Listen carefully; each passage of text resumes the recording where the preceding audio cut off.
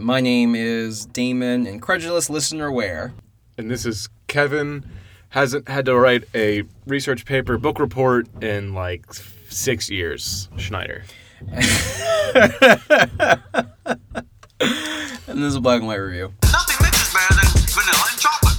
And since you're black and I'm white, that makes it more special for the audience. Did you say black? You called him black? He's black. Oh, he said it again. This racism is killing me inside. You're white. You are black. And who cares? Who cares, baby? All right, so one of the other reasons we wanted to talk about Superman 3 is because I wanted to tell Damon a certain story that I think is a pretty interesting piece of history that relates to this podcast. That back in the 1940s, Superman actually fought the KKK. Real life, kinda. So how I'm going to do this is I'm going to start by telling you a little quick origin of Superman, and then we're going to get into basically the origin of the Ku Klux Klan and how one day they collided. All right? Damn. Yeah. Okay. So first we'll start with the beginnings of Superman. So he was created by the sons of Jewish immigrants, and they're both from Cleveland, Jerry Siegel and Joe Shuster. He first appeared kind of, sort of, like as an early incarnation of Superman was in a science fiction. It was in the third edition of science fiction called The Reign of the Superman, where a bald man scientist was seeking to become an evil genius and take over the world by using meteorite substances. The story plays off the fact that it's the Great Depression. Mm-hmm. At the time when this came out. Scarce resources, all that stuff. All the tropes of that. So what it is that the evil Professor Smalley, he's trying to use homeless people. So what that villain is trying to do, he's trying to use homeless people as guinea pigs for his evil experiments. Ooh. And the little quote from the story is like, with contemptuous sneer on his face, Professor Smalley watched the wretched unfortunates file past him. To him, who had come to rich parents and had never been forced to face the rigors of life, the miserableness of these men seemed deserved. The story was well received at the time, but it didn't really do anything big for Siegel or Schuster. So this was a very early idea for what Superman could be. Mm-hmm. So apparently that's pretty cool that like even with like just the villain's little like lines of dialogue, you can kind of show the Great Depression where it's like you have like this disparity between like the rich and the poor, and his portrayal of like, well, they deserve being like this. Like, Jesus Christ, man, like that's wild. That's so cool. Yeah, so according to comics lore, the idea for Superman, the real idea for Superman just kind of struck Siegel. Siegel was the writer and Schuster was the artist. Okay. That he realized that the world doesn't need an evil Superman, we need a good one. And he kind of draws a little bit of hope from FDR with the idea of the New Deal, kind of just bringing hope to people and inspiration. Because I don't know if you know that FDR would have these fireside chats where he would directly speak to Americans. I've heard that phrase, fireside chats, from FDR, but I wasn't sure what he talked about in those chats or what like the subject matter. He was just trying to just make the country feel better and build morale. And you're hearing the President of the United States on radio. Yeah. TV doesn't exist yet. This is holy crap. This is all we have, and the president's talking to us. Big deal. And trying to help. So they kind of draw inspiration from that, and they also draw inspiration from the. They both have a lot of love for science fiction and old mythology. They also, the fact that they came from Jewish backgrounds also influences the character. The idea of, oh no, what? Shadakan? A Shadakan. Sadaka. Oh no. Let me see. Damn it! Your wife told me how to pronounce this, and I don't remember what it was. Sedeka. Sedeka? Yeah, Sedeka. Okay, Sedeka. A slight correction. The correct pronunciation is Sadaka. Sadaka. Now back to your scheduled program. It's this idea of Jewish wife. It's a Jewish term. I don't even know what it would be. Yeah. Hebrew Phrase. It's the idea of to serving the less fortunate and stand up for the weak and the exploited. Oh, damn. Yeah, so it's a neat little thing they put in there. Also, that idea of just helping the less fortunate. I feel you. If you have the means to help others, you should do so. Yeah. Also, one thing I always never really like about the way Superman's treated in the media now is we always really want to make him into Jesus for some reason. There's always a lot of visual metaphor in Superman movies of him being Jesus, which I don't really like personally. Very, no, you are right. It's a very common trope. It seems weird because, first, I feel like making someone Jesus happens all the time, and not every character needs to be Jesus. Also, the fact that his creators were two Jewish men, it seems kind of... I don't know, not insulting, but it's like you don't know the origins of this character. That probably wasn't their intention, and I don't think it was, because I think a lot of Superman, he's more like Moses. I mean, he's put into the basket or spaceship because the parents are about to be killed and the baby would also die, so they send him down the Nile River of Space River, where he's adopted by the Pharaoh's daughter or the Kents. Mm-hmm. So I think it's a little more like Moses, and also the idea of Moses. Moses performs a lot of miraculous things in his story, but he doesn't do it himself. He draws it from the power of God. He's the vessel through God, kind of like how Superman draws his powers from the sun. And to be fair, like the sun's been worshipped as like a deity for like God knows how many like centuries and civilizations. So that does fit with the metaphor. And a lot of idea for Superman stems from like, I have these great powers, so I have to use them to do as much as I can for others, because it'd be selfish of me not to do so. Like I've read comics where he feels guilty that he's like, I helped people, but I could have done more. Like that's kind of how Superman's mentality usually is. Mm-hmm.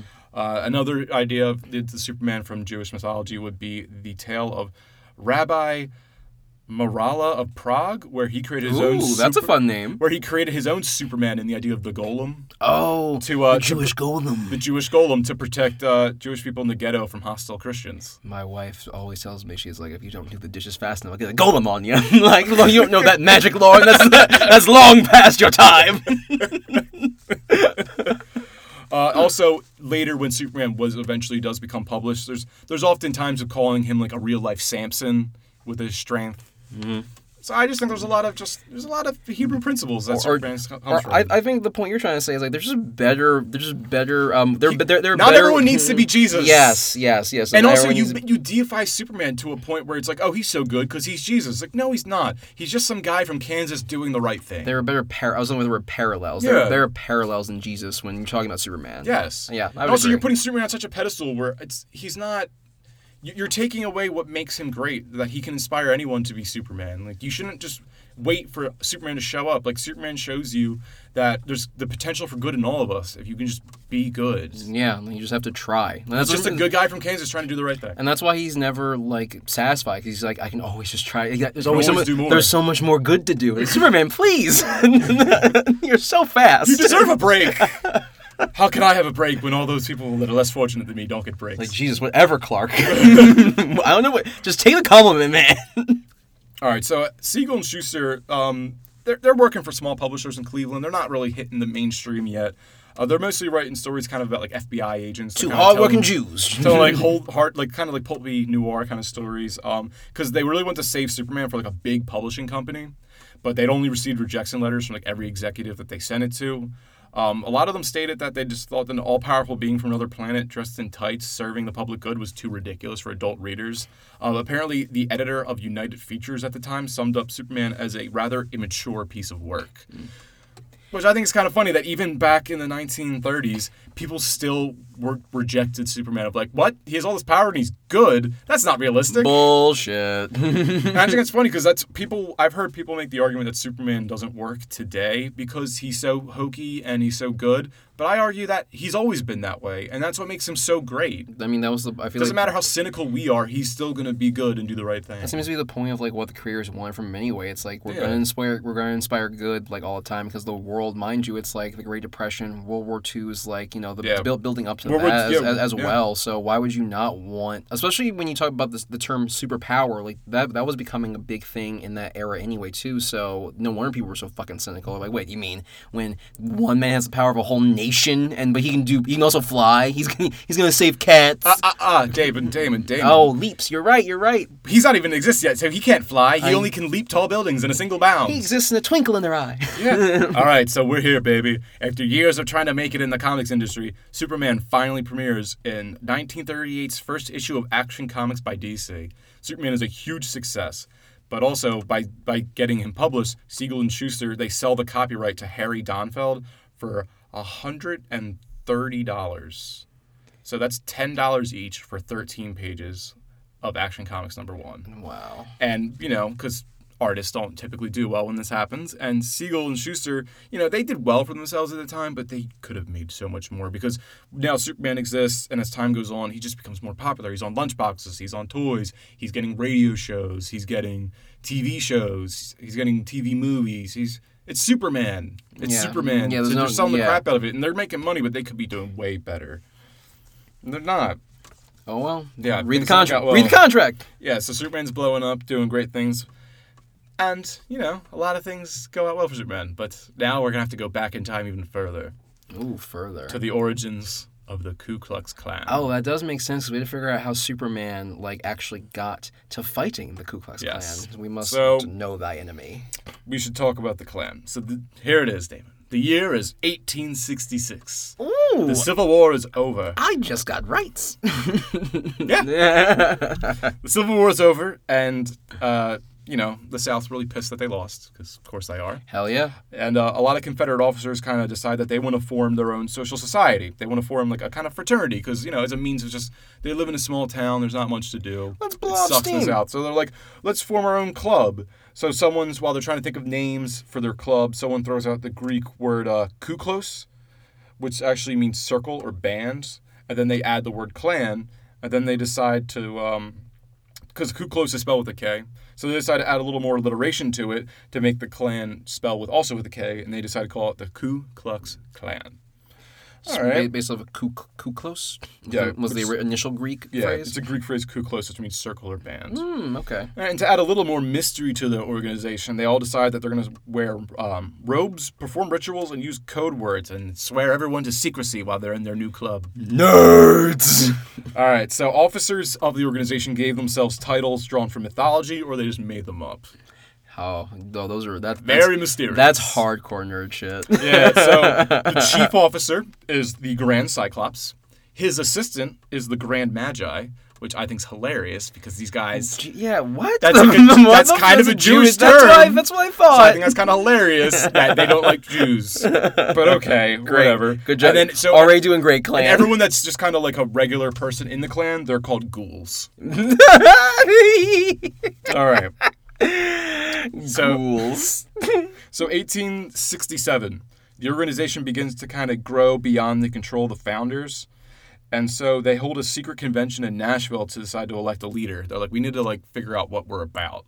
Because we were just kind of being a secret club of we don't like the North and we're just going to try to do something. Yeah. So they have to elect a leader. They need to draft a constitution because I guess clubs need constitutions, and then figure out what they're going to be doing as an organization.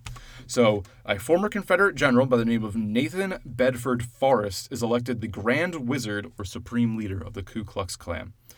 The new formed Invisible Empire, which is kind of how they refer to it, and I put that in quotes because it's screw you guys. Yeah. They're divided into basically by states. That's kind of how the chapters will be. Okay. So they do In it by the Invisible Empire. so they do it by state, and they also kind of do it by the congressional districts too. Oh. Yeah. So they also have, and then there's dens that kind of serve as the chapters, with a fraternity. They they draw a lot of their inspiration from the what are they called? The stonemasons and other fraternities. Because the Freemasons? fraternities were starting to get big at colleges now, so they're we can okay. have our own. Oh yeah, so That they was kind of the idea. basically just we're going to take all the parts that make sense for the organization and just go through the Invisible Empire. All right, so the clans, their constitution claimed allegiance to the U.S. government, but they asserted that the power to interpret and enforce the law, that they could interpret the law. Yeah. But they're about the government, so it's basically nothing. It's we decide what it is. we're we're going to make ourselves. we're the lords of the earth. We're the deciders of law and order. Yeah. Okay, I mean, And so they just choose to interpret the United States law however they see fit. yay, white supremacy as well. All right. So jump ahead to another year. The year is 1868, and the Reconstruction Act is created so the federal government can help repair all the damages caused by the Civil War in the South. So by that, it's mandated Northern military occupation, which no one ever likes. It's always no one wants soldiers in their town making sure. Yeah, occupation always denotes bad stuff. I mean, isn't that the Third Amendment? Is that soldiers can't they can't force lodging? Oh yeah. I believe so. From how terrifying it was Yeah. to just have someone be like, "Hey, I have a gun. You have food. You know what's up." There are more of us. Do I need to say any more? Yeah. So. Get the food. So the military's there to make to help fix things, to cause damages, but they're also there to make sure that the newly freed slaves were free and were not forced to continue working. So of course the KKK does not like this. No. The KKK positions themselves on the front line against Northern aggression. those who opposed this Reconstruction. My favorite phrase, by the way, like they were calling it the like Northern aggression, like back then too. That's one of my favorite things when I hear people trying to redo history, and they call the Civil War the War of Northern aggression. So those who opposed the Reconstruction from the Northern intruders were dubbed carpetbaggers. I've heard that phrase before. So have I. I didn't. So why are they called carpetbaggers? Honestly, I'm not sure. Okay, no, it's fine because like I always because the connotation I always got was like always negative, but I always thought maybe like cheap or like I don't know like scabs. I thought it was like a working situation where it was like carpetbaggers. It's the Northern people that are here to help. We don't like them. They're carpetbaggers. Assholes. And then the Southerners that supported them were called scallywags, and they're just cute. And they just. I mean, this kind of goes without saying, but they referred to the African Americans as inferior. But it means the Klan. Is that really that surprising? Yeah, of course, that's what they refer to them as. Yeah, duh. The Klan vowed to resist what they saw as an unfair trampling of their rights.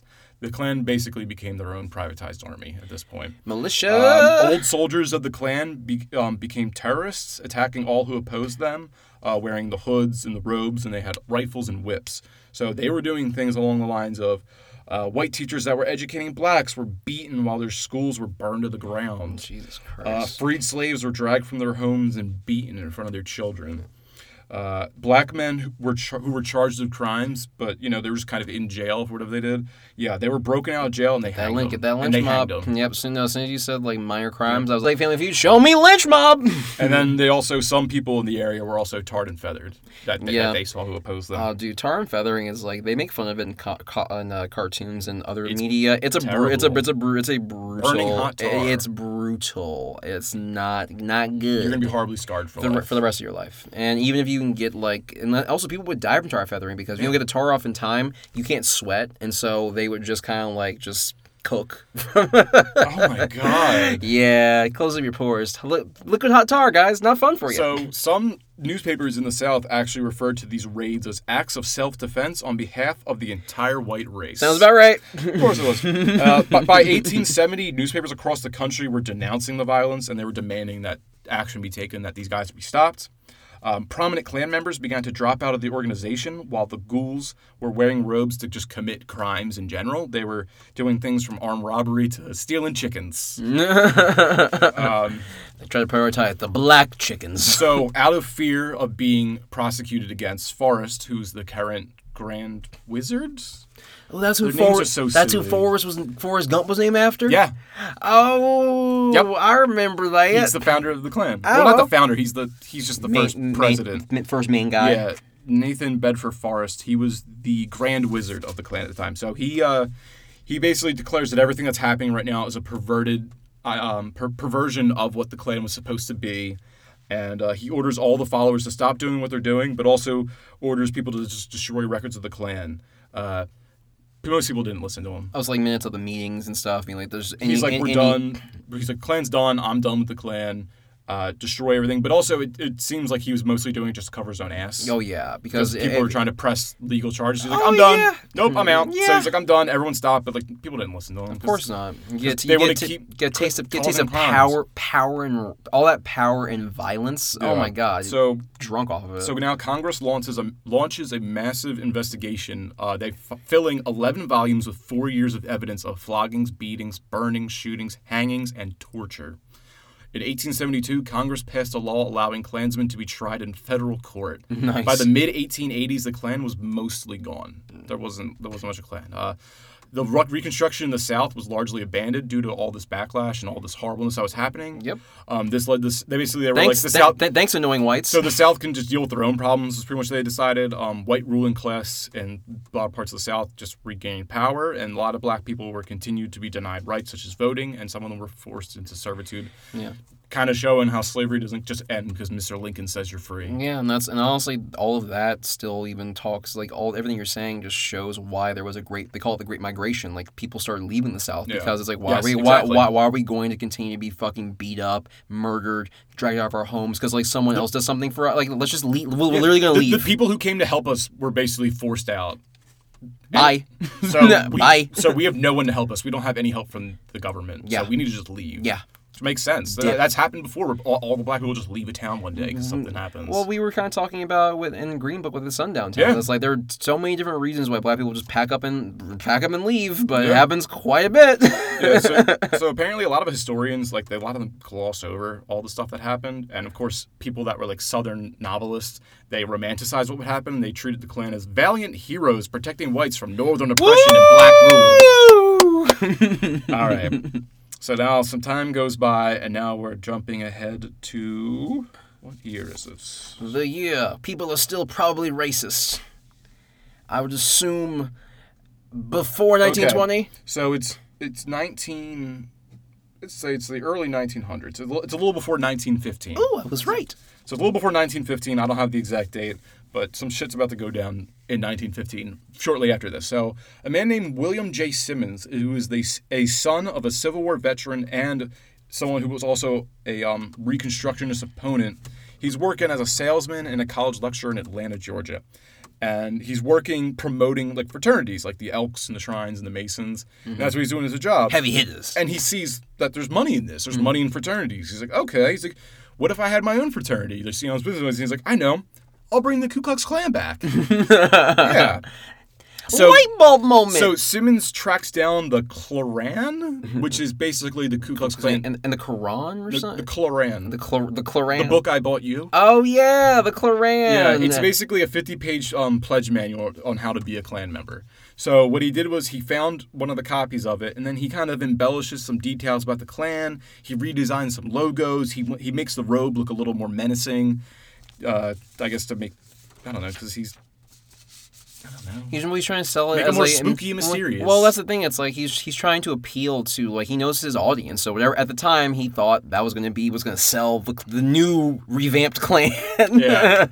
So I love from a salesman perspective. I love the marketing. He's like, no, we got to make this sexier. That's pretty much what he's doing. So Simmons he rewords the membership oath a little bit. He changes the ceremonies around. He comes up with different hand signals that mean things and code words. Oh, these dudes are gonna fucking go ham with these hand signals. He brings back a lot of the old titles, and he even creates some new ones. Simmons even creates a language to help greater emphasize the K sound. So they make their meeting place is called the Clavern.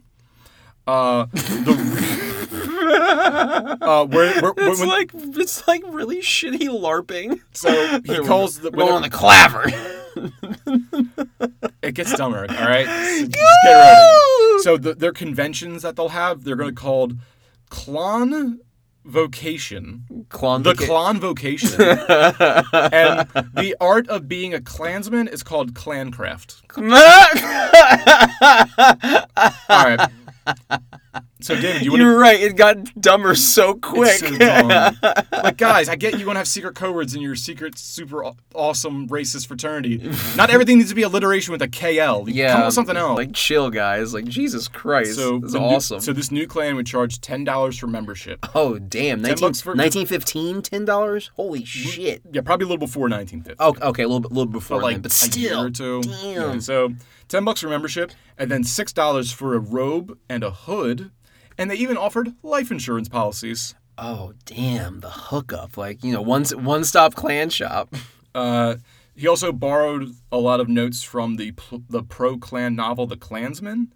And he, that story is one of the authors that would have romanticized the Klan. Back in the 1800s. So that's what he was taking from when you were talking about the original. He took some original. notes from that too. Okay, cool. With this idea of this romanticized Klan, and he took some notes from that, that book has the idea of the burning cross, which had not been a part of the Klan yet, and he puts that into the symbol of the Klan, the burning cross. He gets he convinces a lot of influential men to serve in his upper ranks, and he even copyrights the things that he changes to the Klan, and he gets an official charter from the state of Georgia to be an organization, because the Klan's a nonprofit. Oh, damn. So he actually he got so They're official. considered a charity organization at this point in time. Really? Yeah. Damn. So the new invisible empire, they love using that invisible empire! They love that invisible empire. Yes! Of the Ku Klux Klan was established as a benevolent nonprofit fraternity organization. Okay. Initially, it was intended Selling It was initially intended as a group that would unite white Protestant men than it was really attacking enemies. Again, like now they're not quite that. This version of the Klan's not quite that hateful. But it is still the Klan. Yeah, so like they're more about like I think at this point in time the Klan's more about like it's not about disliking others as much as about like white Protestants are awesome. Am I right? Oh, so women should stick to normal gender roles. That's what they're about. At this point in the Klan's like timeline, they're not really a hate group. They're more of like this is the way things should be, and this is how we feel, and we're probably gonna be annoying and ghoulish about it. Fair enough, but they haven't devolved yet. Like, this isn't a devolved Klan yet. Okay. Cool. Yeah. So they their point is like I said they're mostly about just white Protestant men are the best. They're not quite about attacking other people yet. Yeah. So on Thanksgiving Eve of 1915, Simmons and his newly formed Klan they meet at the Piedmont Hotel in Atlanta. The members all hopped on a bus to Stone Mountain, which was like a huge mountain with like a huge slab of granite that's like 800 feet tall. Because it looks really cool and ominous. And the men, they build an altar and they drape it with an American flag, with a Bible, a canteen of baptismal water, and a sword. The men even erect a wooden cross and cover it in kerosene and light it on fire. Now Simmons just needed a way to promote his new club. Enter The Birth of a Nation. Oh, I know that movie. So that movie is coming out. And Simmons is aware of what it's about and what it's doing. And so he decides to start promoting his club alongside ads for the movie. So that way he can kind of just bring on more views to himself. And he claims that his newfound Klan will be the greatest fraternal organization on Earth. Of all time. Yes. So when the film premiered in Atlanta... Oh, for those of you who don't quite know what The Birth of a Nation is, it's a movie that's basically showing that the Klan were kind of heroic and that you see them...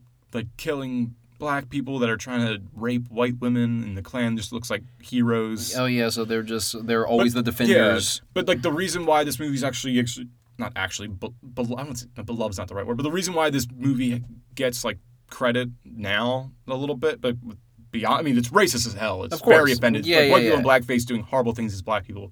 But the reason why it was such a big deal is that they do a lot of technical things in film that wasn't being done yet. I mean, it's 1915. Apparently, it was like a technical masterpiece at the time. Oh, from like how they were able to like do certain shots, yeah. And, like, what they were able to capture on film. Yeah. Like, this is marvelous. No matter how horrifically racist it was being captured on screen, it was still a marvel of cinema. People were entertained. People loved it. Like, oh my god, this is a great movie ever. And so, I mean, package the matches the right way. So all these people leave the theater, like, wow, that blockbuster was amazing. Mm-hmm. You know, holy jeez, look at how that soldier saved that lady. And then when they're there, as they're leaving the film, they walk out and they see a bunch of Klansmen doing a Klan ceremony, and it's like, yeah, these guys look awesome. We just saw a movie about how awesome they are, and now here they are in front of us. Sweet. So like right here now, like the Klan is like back. Grant, let's do it, baby. Like, the Klan's like, hell yeah, let's Klan it up. So it's basically the perfect apex. So the Klan's back. It's time to Klan. Everybody get up. It's time to Klan now. We got the real Klan going on. Welcome to the Klan Jam. You need to do your dance, put on your hood. It's the Klan Jam. All right. It's okay if you're a white man. Wave your torches in the air if you feel fine. We're gonna take us into overdrive. Welcome to the Klan down. It's clandestine if you're black. It's the Klan down. All right. Let me get them white Protestant men to say, whoop, there's the Klan. Yeah. Where's all the conservative women that stick to gender roles saying, whoop, there's the Klan now. White. Don't if it ain't white, it ain't right. If it ain't white, it ain't right. Woo! That was the only thing missing in the Klan marketing. Is we need catchy beats. They would have gotten everyone else. So what was the result of releasing that song? Yeah, I don't think the message got across because we have a lot of young black men that want to join us now. I think we messed up in our marketing here, guys. Yeah, it's like we got way too funky with that beat. It slapped too hard. Why the hell did we have Little Richard write the song? What? I thought he was white. I was as confused as you were, but you paid me millions of dollars. All right. Spring 1920. Simmons goes to the offices of the Southern Publicity Association of Atlanta to help extend the reach of the Klan. Oh my God, he's really like doubling. He just wants all the money, the money. The firm's partners, Bessie Tyler and Edward Young Clark, were very known for their creativity, connections, and ability to turn adversity into advantage. Ooh. Tyler and Clark, they made calls to newspapers and magazines across the country to get an idea of who would be willing to publish articles about the new Klan. To their amazement, many publishers were actually interested, and this was not just limited to Southern publishers. Like all across the country, they're like, "Yeah, we'll publish your thing about the Ku Klux Klan." Tyler and Clark were confident that the Klan's new message and aggressive membership campaign that they would be able to grow across the entire nation. Tyler and Clark. So he was basically like saying like, I want this to be like nation. Let's just fucking. Well, this is the PR team. They're like, we're gonna make you guys huge. We're pushing this huge as hell. We're making you huge because they know what the Klan is. They know what they're about. But I mean, they're about making money. That's why I was confused. I was like, they know. They're aware of like. They're aware. Okay. They're aware. Okay. They know what they're doing. Cool. Just making sure. The Klan. People know the Klan's bad. Okay. At this point in time. Because I know you said like even though this version of the Klan isn't really doing anything horrible yet. People still remember. But people still remember the horrible things they did during the Reconstruction era. Like, yeah, people don't forget. It hasn't been that long. That's fair. People know what the Klan's about. Cool. So Tyler and Clark, they need to come up with a way to make more money. Like they need to make this partnership with the Klan very lucrative because they knew full well that by going into bed with the Klan, that they're going to lose their Jewish clients, which they did. Of course, you're going to lose your Jewish clients. You might lose everyone. Yeah, so they're like, we need to make some money. So Tyler and Clark worked out a contract with Simmons that allowed them $4 of every $5 in new membership fees, plus profits from merchandise sales for the life of the campaign. So I got like 90% of the money. You said $4 every $5. $4 of every $5 in new membership fees, plus profits from merchandise sales for the life of the campaign. Because the deal was like a 4-year advertising campaign. He gave away the merch. He gave the merch away. All those robes, all those little Klan plushies, so much merch capability. He needs their help. He needs their reach. I know. I mean, I'm just. Also, it's more about how smart. Such a good business deal. It's more about how Tyler and Clark are just smart. No, they're good businessmen. I hate saying that, but like they really just utilized how they're extremely important to the Klan's reach. Well, for them to even say we're going to lose all our Jewish clients, let's just milk this as much as we can because we may just have the Klan as the only people in our little portfolio. Yeah. Jesus Christ. All right. So they were like, okay, so now, after having been rebranded for that second time, Tyler and Clark are like, all right, we got to rebrand you a little more. So what they decide is that World War I just ended, and more immigrants are coming to the U.S., and they're taking jobs for low wages. So we don't like immigrants now either. They're basically realize that the more people they hate, the more people they can bring in. Ooh. Hey, you hate that group? So does the Klan. You hate that group? The Klan hates them too. Why don't you just join it? So they're basically just broadening the appeal. They're broadening the appeal of hate to bring in more people. Just to get... I mean, it's more white Protestant men, but so that's what they're doing. They're becoming more hateful. That's so smart. I hate how smart that is. Because this was a time where white men were starting to lose their power. Quote unquote, like we're not top dogs anymore. We only have most of the power. We don't have all the power because women can vote. Women are gaining influence. Black soldiers are returning home from the war, and they want rights too, and they're fighting for it. So they're capitalizing. They want equality. So like these people are capitalizing on the fear of like some working class whites, and it's like, oh hey, look this organization, like you belong, like you're special. We haven't forgotten that whites all right. It's the best. Like, everything's changing so quickly. Let's go back to the old ways. Oh, the old. Also, the way that morality was changing. These crafty fucking salespeople. Another thing is the way the morality was changing in America. A lot of younger people were going to cities more, and nightlife was becoming a thing. So people were going to nightclubs, 20s, and also wait, is it in 20s at this point? By the way, I want to jump ahead. Is this the 20s? Where are we? Yeah, we're in the 20s. So also prohibition. So they're like speakeasies and stuff because all this moral corruption that's happening in our society. Mm-hmm. Alcohol's gone. So they're kind of against that. They're with that too. Oh wait, so are they for prohibition or against prohibition? They're for prohibition, but of course, the leaders are secretly going to cities all the time. Oh yeah. That's you mean prohibition? Yeah. So basically, they're realizing that being white isn't as cool as it used to be. Oh shucks.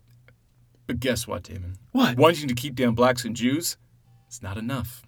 Tyler and Clark suggest new targets: Catholics, Asians, Mexicans, labor unionists, socialists. So Asians and Mexicans weren't on the docket when the immigrants started coming? Like they were. So well, I mean, I'm still in the same. Oh, cool. We're still in the same. I was just. I'm just being more specific. Oh, I feel you. I was just picturing them being like, wait, we hate Italians, but we're okay with Mr. Ling down the street? Like, I'm confused about this clan. Wait, hold on. Mr. Ling's great. He makes the best dumplings in town. He makes the only dumplings in town, The whole clan's like, shut the fuck up, Mr. Ling, alright? We're not, he's off the table.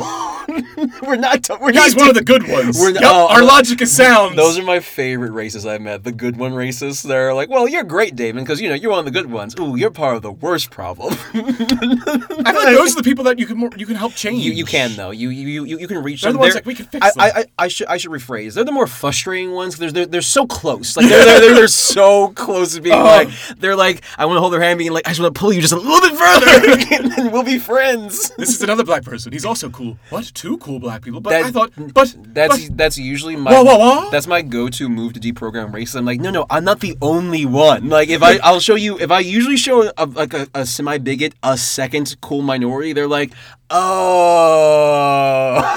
my parents are assholes.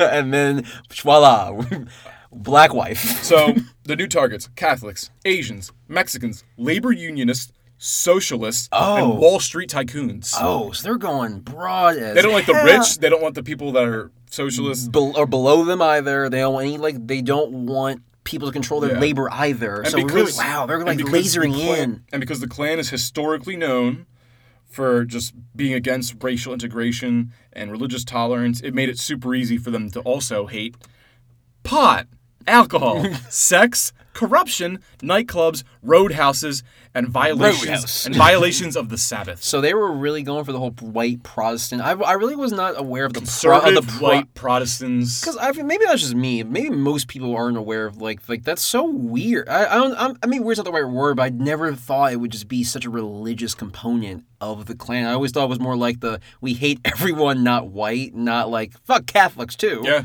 Wow. Yeah. Damn, Catholics can't get a break.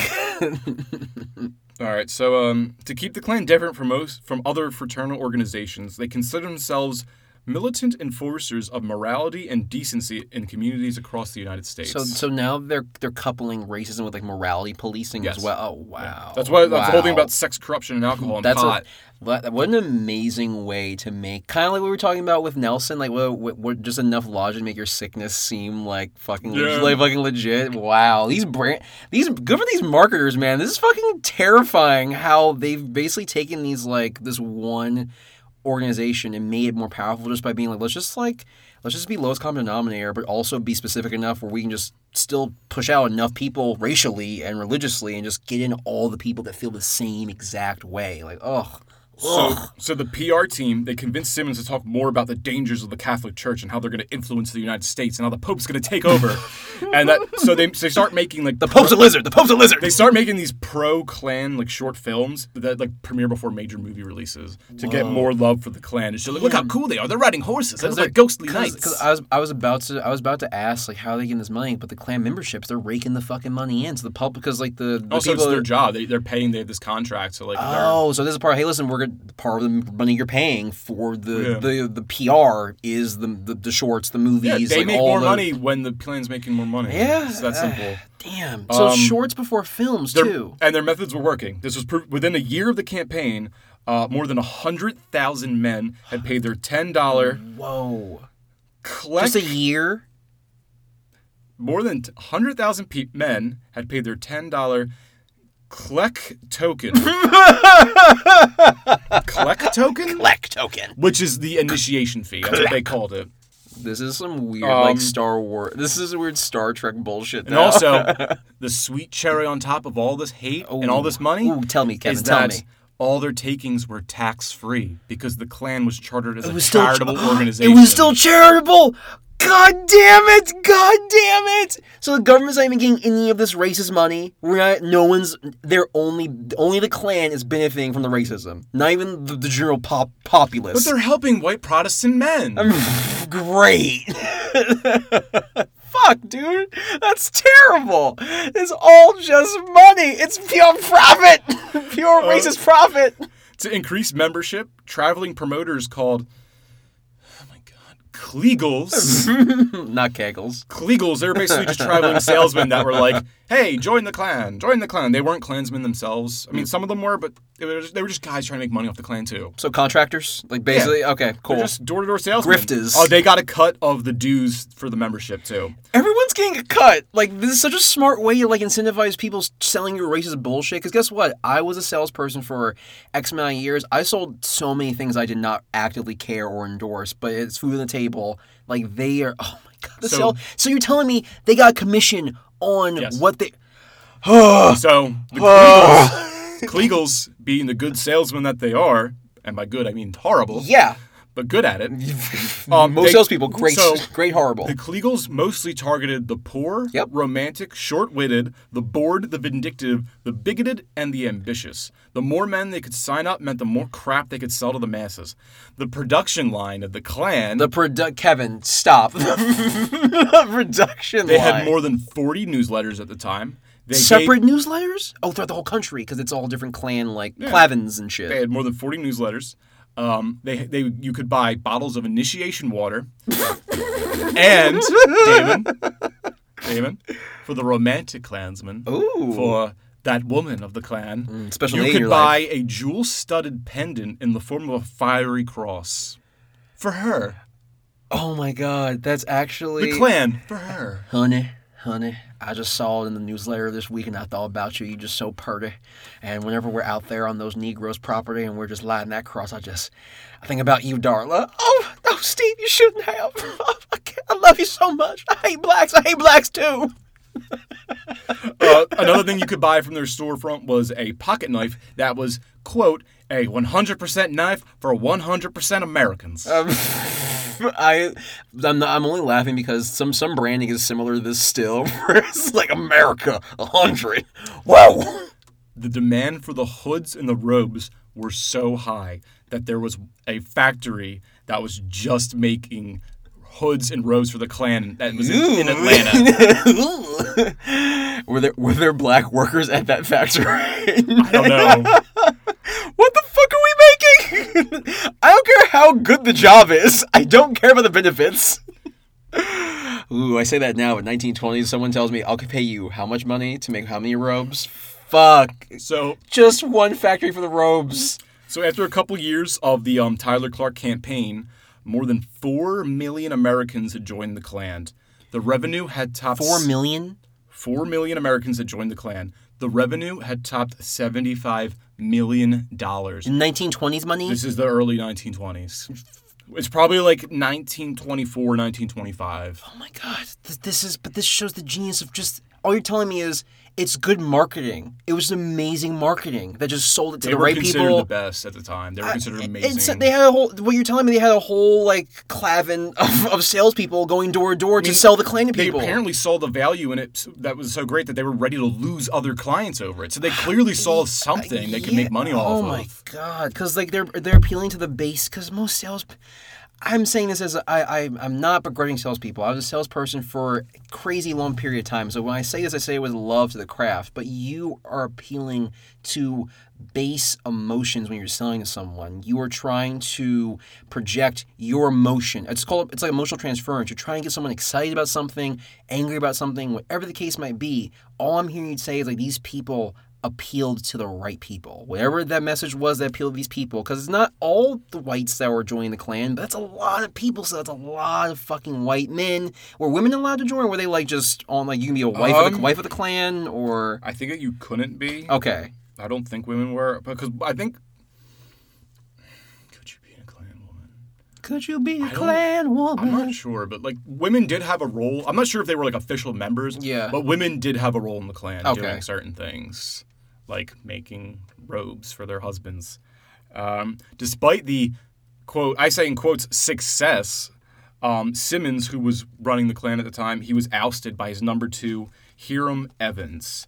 Simmons handed the organization over with a $146,000 buyout and a house that was called the Klan Crest.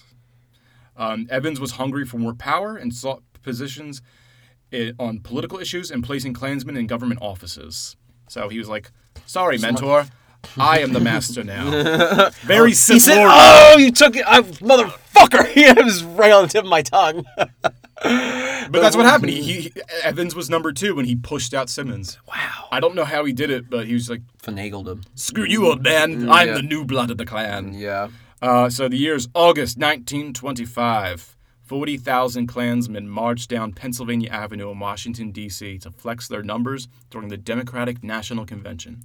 At this point in time, the KKK controlled dozens of mayors, judges, police chiefs, state legislators, Super smart.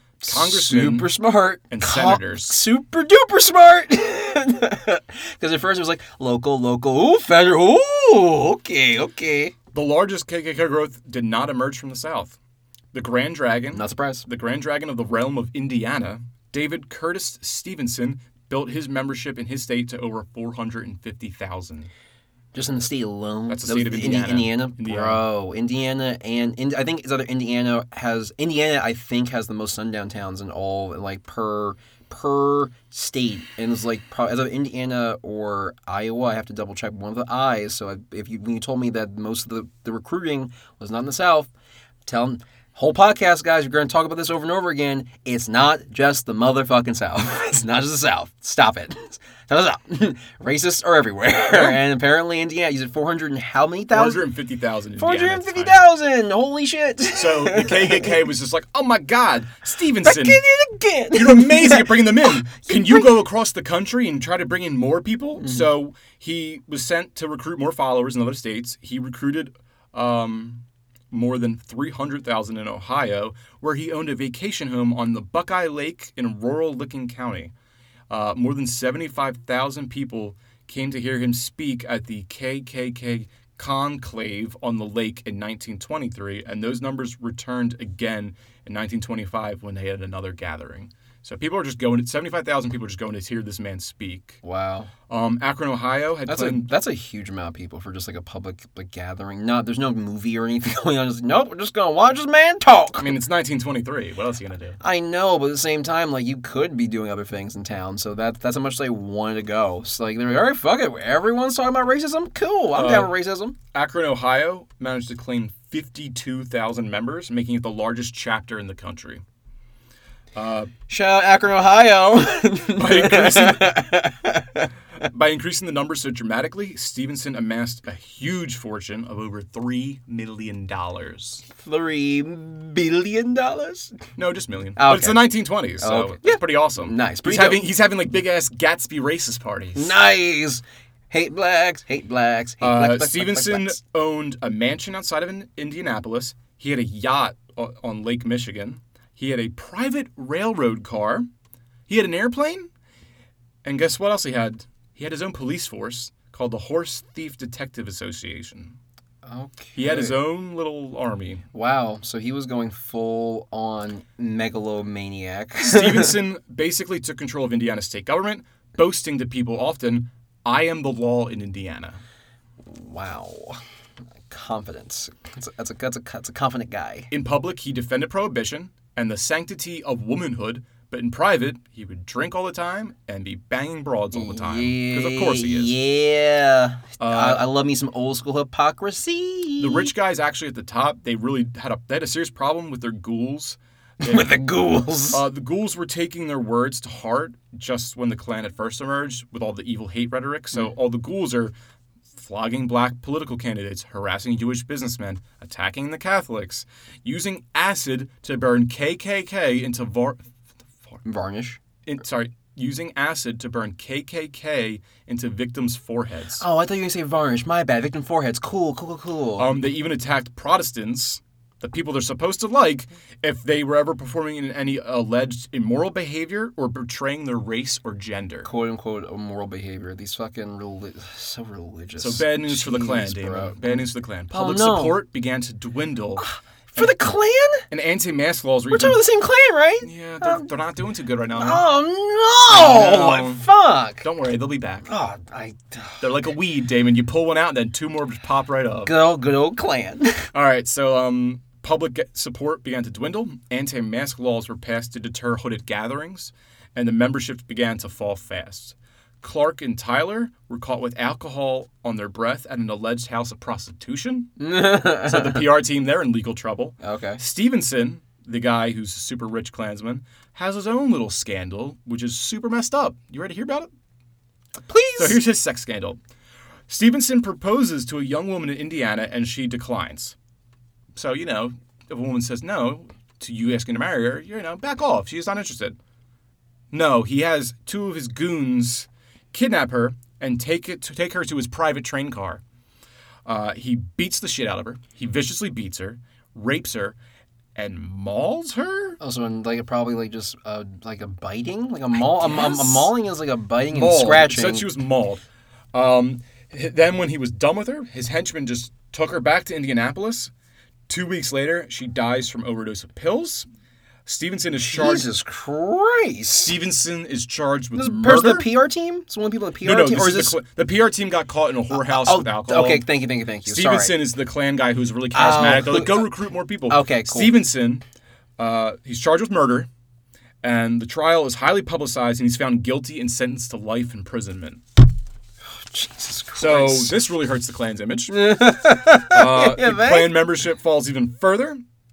Amid the number of controversies, the Klan decided to dissolve the charter and told the world that they were finished in the 1930s.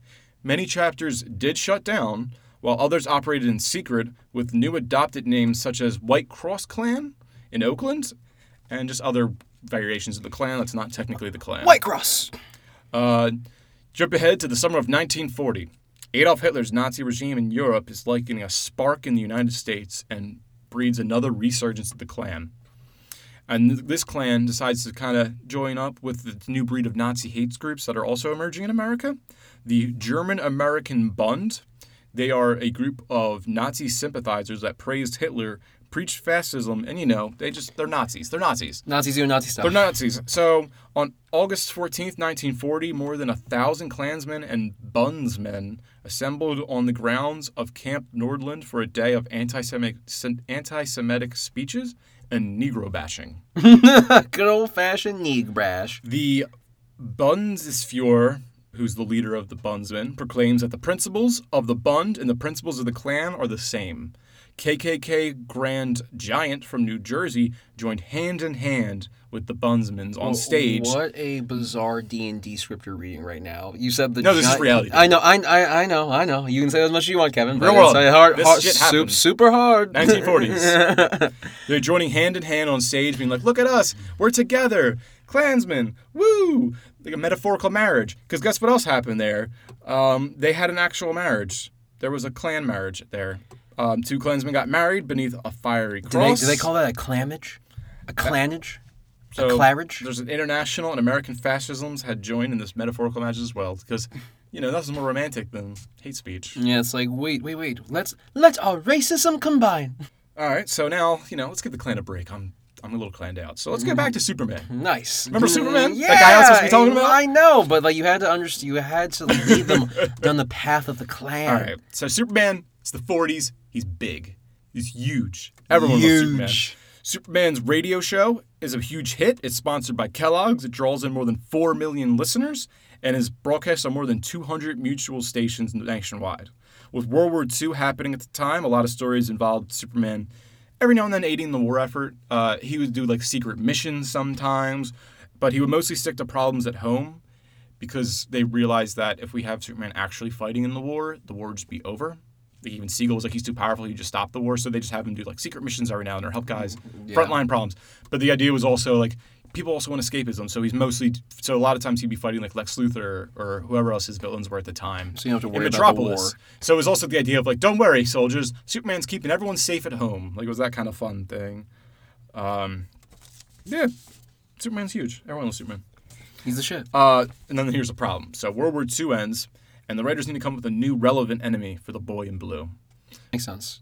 Yeah, Kennedy was he didn't fight in World War II because of a certain injury. I forget what he had. Okay. But he decided he was going to fight hate and racism at home. Nice. As a child, and he grew up in Florida. Good for you. He grew up in Florida. The Klan was very prevalent, and he didn't quite understand. When he's a kid, it's these guys are look like knights in their robes and whatever. Oh, they look kind of cool. And then one day, his housekeeper was a black woman. He saw her beat by Klansmen and didn't understand why they were beating her. And she tells him, like, oh, it's because I'm black and they're racist. And he, like, kind of gained an understanding of the Klan and hate. And he dedicated part of his life to dismantling the Klan. So with the aid of the Atlanta branch of the Anti-Defamation League... Pretty cool goal. Pretty cool life goal. So with the aid of the Atlanta branch of the Anti-Defamation League and the Non-Sectarian Anti-Nazi League, or just the Anti-Nazis League, also called the A&L, Kennedy was given false identification as an encyclopedia salesman named John Perkins. Encyclopedia. So he used the name to subscribe to a lot of publications like the American Gentile Army, the White Front, the Christian Front, and the Union Christian Crusaders as a means to cozy up to the Klan, to make him look like he would be a potential target to join the Klan. So he's trying to join the Klan in Atlanta. That's the branch he's trying to get involved in and kind of exploit and just dismantle them from the inside. So in May 1946, the Klan returned to Stone Mountain. Remember that mountain where they had that big rally? Oh yes. Like that's so it's like a reconvening. Like we're coming. So back. they're coming back, 1946. So they're meeting on Stone Mountain again. More than 1,000 men show up in hoods and robes. Is it 100,000 people? More than 1,000. Oh, more than 1,000. Yeah, I was like, what the fuck? The Grand Dragon, Samuel Green, stands over an altar, similar to what was before. Flagstones draped with the American flag, decorated with an unsheathed sword, canteen of water, and the Bible turned to Romans 12. Basically, a thing just saying, like, hey, we're awesome. We're going to use God because we're assholes. Because we've been using God this whole time. Why stop using God now? Yeah. Green gave a speech as a call to arms in defense of white rule and led the 200 new recruits in a sacred oath of initiation, because it was also an initiation for everyone. So he does an oath of initiation, and Green warns everyone that if anyone in this group betrayed the organization and its secrets, that they would be punished by death at the hands of a brother, crying out, "We are revived!" at the end of the ceremony. This ceremonial performance was witnessed by thousands of spectators from major newspapers and magazines who described the ceremony as eerie, mysterious, awesome, and haunting. Life magazine featured a 4-page photo spread headlined, "Ku Klux Klan Tries a Comeback. It Pledges Initiates in a Mystic Pageant on Georgia's Stone Mountain." Green's message had been sent to the masses. The Klan is making a comeback. Green prepared for the Klan's revival by traveling the country to test the public sentiment, and found many across the nation would respond to the call. Green would tap into white fear, as the Klan always does. Oh, of course. We hit the right milestones the first time. Let's just do it again. Again, World War II is coming to an end. It's wild that why wouldn't they do the same thing? It works so like you just said. Why change a fucking thing in the Makes model? money. Yeah. Wow. Marketing. So what Green used for fear this time was that since black military veterans were returning from World War II and they were seeking equal rights, and they saw that as an attack on white rule. So again, similar thing from World War I. Black soldiers coming over wanting equality. That white fear, boy. To avoid potential problems with the federal government, Green named his organization the Association of Georgia Clans, giving himself the role of Grand Dragon of the Georgia realm, while strengthening ties to the KKK entities in Tennessee, Oregon, California, and New Jersey, among others. Because at this point in time, the KKK is basically condemned, and he can only be like a weird, legally safe knockoff of the Klan, because if you decide yourself, we're the Klan, like, they're just going to prosecute you. Like, the Klan's not allowed to exist anymore. You guys fucked it up. So he has to be like a weird, like, we're not the Klan. We're not the Klan. We're the Association of Georgian Clans. Are they still fucking tax exempt? They're the Clans. Are they still tax exempt? I'm not sure. Okay. That's the one thing that's still just like irking the shit out of me. It's like, it's so genius. All the money. So what Green didn't know at the time was that the organization had already been compromised. Ooh.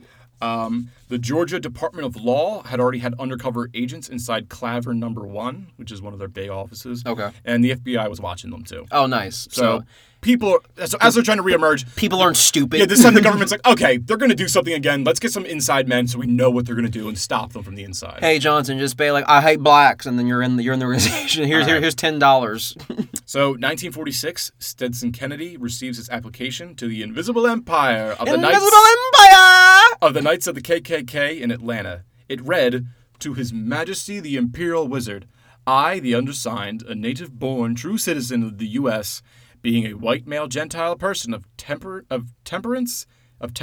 habits, sound of mind, and believer in the tenets of Christian religion and white supremacy and the principles of a pure Americanism, do most respectfully apply for membership in the Knights of the KKK through Clavern No. 1, Realm of Georgia. Wow, butter him up. Butter him up. You gotta get in there. Yeah. All right, so Kennedy was in. Can't forget the white supremacy. Kennedy's in the Klan now. Hell yeah. As his pseudonym. What did I say the pseudonym was? Oh, John Perkins is his fake name. John Perkins. So he writes a book called Southern Exposure, which reveals a lot of the inner workings of organized hate groups and explains the underlying causes of racism in the Deep South. Kennedy was only able to get so far within the Klan, so he needed help. He had found a deeply embedded mole operating under the name John Brown, thanks to the A&L and the ADL, the Anti-Defamation League and the Anti-Nazi League. Mm-hmm. They're helping him out to get more resources. So John Brown is a former Klansman that grew up to see the true nature of the organization and committed himself to revealing the violent actions and conspiracies of the Klan. Brown still had the trust of the KKK leadership and used it to dive deeper into the infamous Nathan Bedford Forrest Clavern No. 1. Oh, so he's just like, I'm going to use everything I have to just embed myself further. He's further, already further. deep in. Let me get deeper because I know how these guys are. Sure, why not? So this group, they met every Monday night at the Cavernous Union Hall at 198.5 Whitehall Street. Whitehall Street. I just got that. On brand. Brown had detailed reports of the KKK's plans, including the revival at Stone Mountain a year before that even happened. Damn. He also had notes for plans of attacks on Negroes moving into white neighborhoods and the involvement of the Atlanta police officers in KKK violence. All right, fair enough. By Brown's count, 83 of the 200 men in Clavern No. 1 were Atlanta police officers that were actively involved in cross burnings. Jesus Christ. It's crazy how they would be like there to make sure cross burnings went well, no one got hurt. Yeah. And they would direct traffic for the Klan whenever they'd have rallies and stuff. No, don't worry, just a cross burden. Go around slow.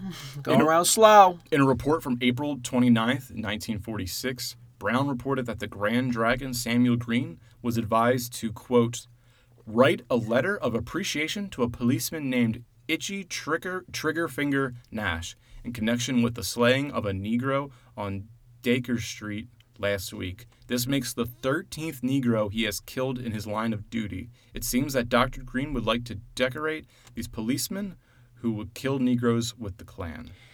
Oof, so they're just doubling down hard as hell and just like, we're going to reward you for killing the worst race. Brown gets deeper into the Klan. Brown had even managed to infiltrate the paramilitary flog squad that carried out midnight whippings, beatings, and murders of selected targets. Jesus Christ. Kennedy had reported to the A&L on May 6, 1946, quote, our informant is now a member of the Klan's inner circle, the Cavalier Club, spelled with a K, because of course. That's amazing.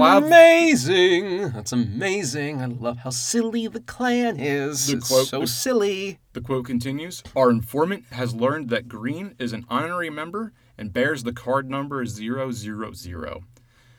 Obviously, the Cavalier Club is the stormtrooper arm of the Klan, and there is some effort to divorce the regular Klan officials from responsibility of their actions. So it's kind of like a sub-secret, like you're not really the Klan, but you're the Klan. Hell the Klan. So, hell yeah. So the SS of the Klan? Exactly. Like, nice. Cool. Yeah.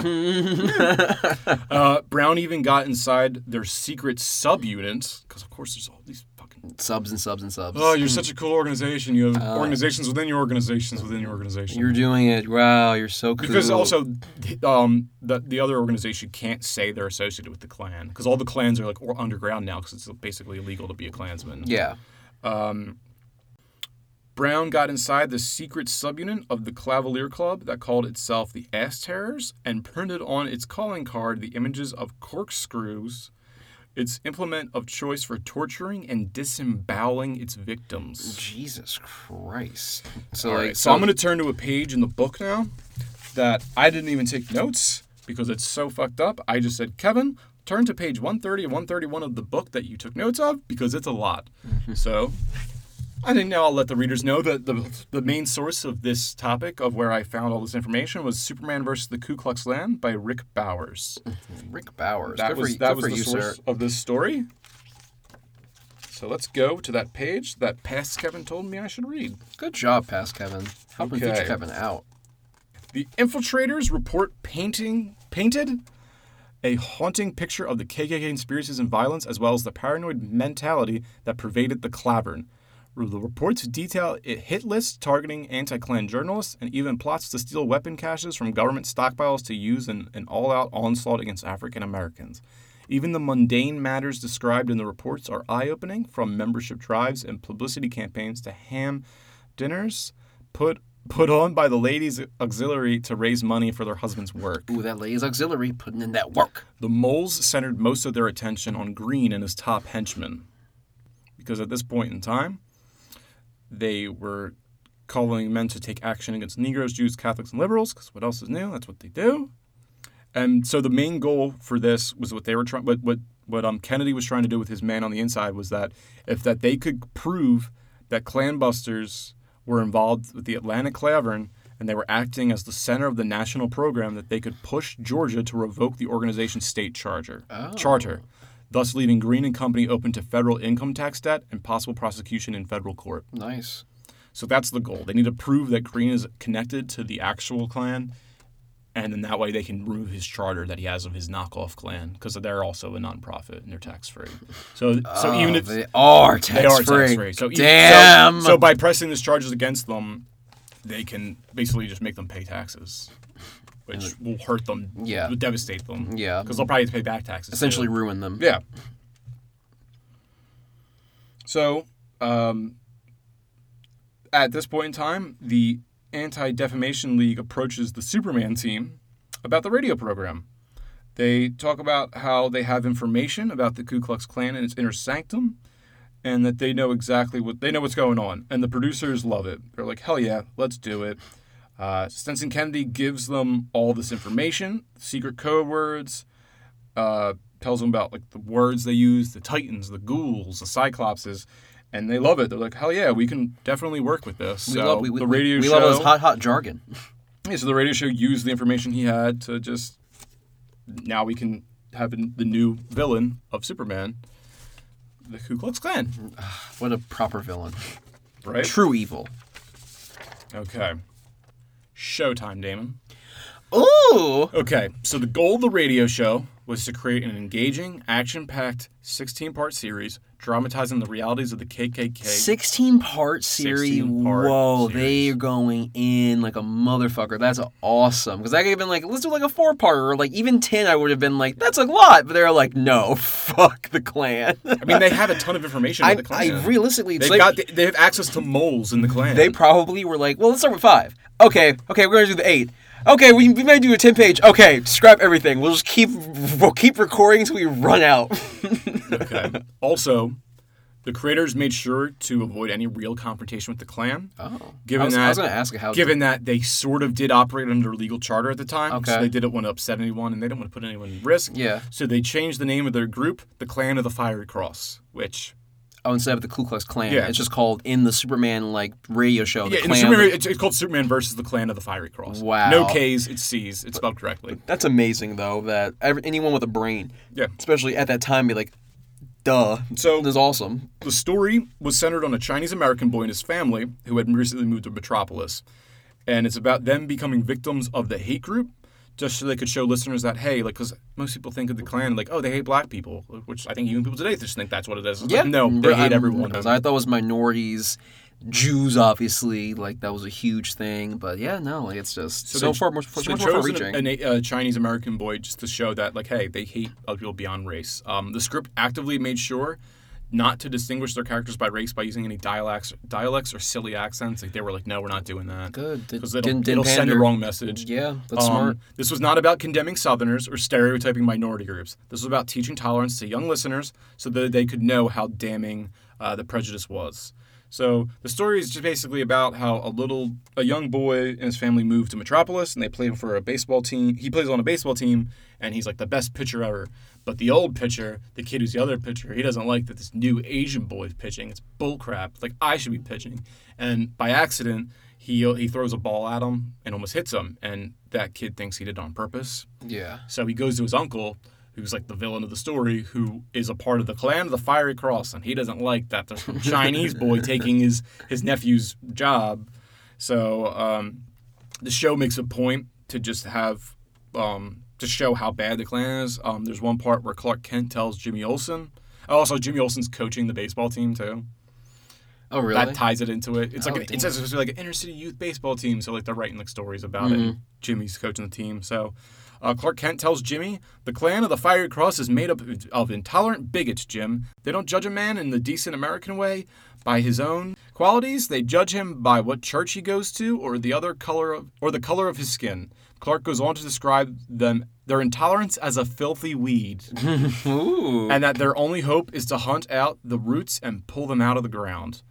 It was really important to show the listeners that anyone could stand up to the Klan, not just Superman. So they make a lot of points where even Perry White is calling out the atrocity of the Klan. He's like, "I'm not scared of these hateful guys. I'm an American, and we just fought an entire war to prove that it doesn't matter what your religion or what your race is. Like, this is you should be free." Yeah, why are we backtracking on this? Yeah, shit? so they wanted to have Perry White be like a really big part of it by being like, "Hey, you don't have to be Superman to say that this is wrong and stand up to these bullies." Yeah.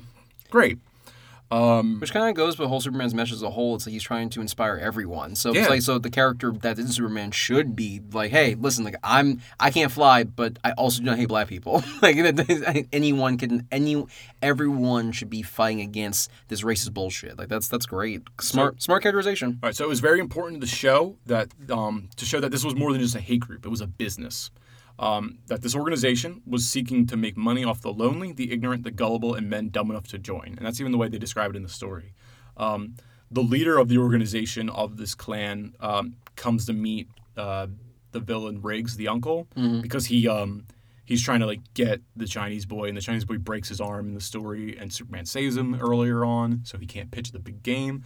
And then this guy's trying to plan like an evil attack on like this baseball game. And so when he goes to the bosses being like, "I can't believe, look what they're doing," the bosses are like, "What are you talking about?" They go like, "Is it possible?" This is what they say. "Is it possible that you actually believe all the stuff about getting rid of the foreigners, that one race, one religion, one color hook 'em? You've become drunk on the slop we put up for suckers, the jerks who go for that 100% American rot. I'm running a business here, Riggs, and so are you. We deal in one of the oldest, most profitable commodities on Earth. Hate." Yeah. The show was a huge success. The ratings were through the roof, and it solidified that this show is one of the best children's radio shows ever. It was praised by the National Conference of Christians and Jews, awarding Superman with the statement, "We want you, Superman, to know how grateful we are for everything you do and for rooting out all the hatred." Newsweek declared Superman is the first children's program to develop a social conscience. Officials for both sponsor and network were relieved when the show's plea for tolerance began attracting the highest ratings in the history of the series. When they were faced with scrutiny from anti-Semitic commentators and the Klan, the show, who was sponsored by Kellogg's, were like, "Shut up. We don't give a shit. We don't care. Shut up." Pimp smack.